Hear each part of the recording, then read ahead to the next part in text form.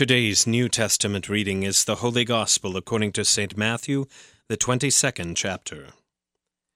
The same day Sadducees came to Jesus, who say that there is no resurrection. And they asked him a question, saying, "Teacher, Moses said if a man dies having no children, his brother must marry the widow and raise up children for his brother. Now there were 7 brothers among us. The first married and died, having no children, and left his wife to his brother. So to the second and third, down to the 7th. After them all the woman died. In the resurrection, therefore, of the 7, whose wife will she be? For they all had her." But Jesus answered them, "You are wrong, because you know neither the Scriptures nor the power of God. For in the resurrection they neither marry nor are given in marriage, but are like angels in heaven. And as for the resurrection of the dead, have you not read what was said to you by God? I am the God of Abraham, and the God of Isaac, and the God of Jacob. He is not the God of the dead, but of the living." And when the crowd heard it, they were astonished at his teaching. But when the Pharisees heard that he had silenced the Sadducees, they gathered together. And one of them, a lawyer, asked him a question to test him. "Teacher, which is the great commandment in the law?" And he said to him, "You shall love the Lord your God with all your heart, and with all your soul, and with all your mind. This is the great and first commandment. And a second is like it. You shall love your neighbor as yourself. On these 2 commandments depend all the law and the prophets." Now while the Pharisees were gathered together, Jesus asked them a question, saying, "What do you think about the Christ? Whose son is he?" They said to him, "The son of David." He said to them, "How is it then that David in the Spirit calls him Lord, saying, 'The Lord said to my Lord, sit at my right hand until I put your enemies under your feet'? If then David calls him Lord, how is he his son?" And no one was able to answer him a word, nor from that day did anyone dare to ask him any more questions. This is the word of the Lord. For today's meditation on God's Word, we welcome Pastor David Miller. In Jesus' name.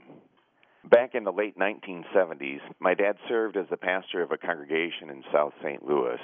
I remember one time how he got very angry because an elderly lady in our congregation had gone into the hospital, and a Seminex student, a young man studying to be a pastor who was doing field work at the hospital that particular term, had visited her without my dad's knowledge or permission. The visit itself wasn't the biggest problem. It was the specific thing that he told that dear Christian lady, and that had her very upset. He had said to her that she shouldn't worry about death because in the end it doesn't matter. Quote, "We all die like chickens." That is, death really is the end of everything for each of us. There is no hell and eternal death to fear. But then there isn't any eternal life and resurrection of the body either.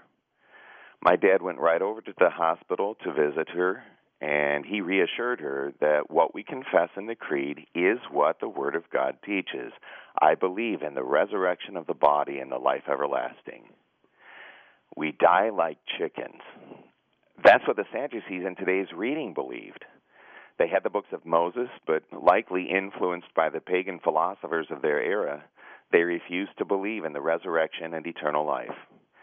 The religion they practiced was very devout, but it was only for this life. And proud as they were of their heritage as children of Abraham, Isaac, and Jacob, these patriarchs had, after all, died. So the very phrase in which they took so much pride, the God of Abraham, the God of Isaac, and the God of Jacob, ironically testified to them that their God was indeed only a God of the dead. In a very important sense, they actually were right. The one true God, the living God, really is the God of the dead because he is our God.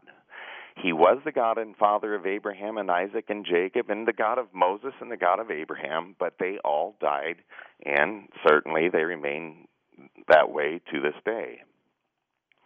The God of all creation, Father, Son, and Holy Spirit, is our God, and we will die. All mankind is subject to death, and this is the inevitable truth because all have sinned.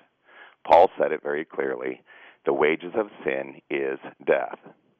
Frankly, right now, in our sinfulness, we are nothing but the walking dead. Our bodies simply haven't caught up yet. The God of Abraham may be your God too, but if so, then he is still the God of the dead. But our dear Lord Jesus today says otherwise. He says, God is not the God of the dead, but of the living. Though to all appearances, because of our sin, he is the God of the dead, Jesus says he is not. After all, how can the living God, who is life himself, be the God of the dead? I am Yahweh, the living God. He must be the God of the living, and therefore Abraham, Isaac, and Jacob, though dead, are nevertheless the living. That is, in God's eyes, these three patriarchs do live for the sake of the death of Jesus, the Son of the living God, in the place of all who are dead in their sins. Abraham believed in the Lord, and he accounted it to him for righteousness. For Christ's sake, whom the Father had promised to Abraham, God counted him righteous, sinful no more, and where sin is no more, death is no more. So also you and I, though still sinful and dead, still burdened by this body of death, as Paul puts it, for Jesus' sake, we are declared righteous before God, and so to him we also live. We live because he died our true eternal death for us, and so in holy baptism we died with him, and our life is now hidden with Christ in God. So even now, though our sinful flesh must still someday die, the deepest truth is that we live in him. And he lives in us, even as he is risen from the dead, for he is not the God of the dead, but of the living. So then, Abraham and Isaac and Jacob and you and I and all who are forgiven by God, we live. We live now, though that living always looks to our earthly lives like dying, we will live forever, body and soul. God, who lovingly created your soul and your body, who lovingly redeemed your soul and your body by his own bodily crucifixion and death, will never give you some sort of spiritual, eternal half-life and leave your body behind. Not at all. Your body is redeemed to eternal life just as much as your soul. God is the God of the living, not just the halfway living. That poor Simonex student, how sad for him. No hope for the resurrection and eternal life, and so no true joy for this life either. I pray our dear Lord Jesus straightened him out like he did those Sadducees and comforted him like he's comforted us. What a wonderful promise Jesus has given to you and to me when he said, "For God is not the God of the dead, but of the living." You see, that really is to say nothing other than that for his own sake, your sins really are forgiven. In the name of the Father, and of the Son, and of the Holy Spirit. Amen.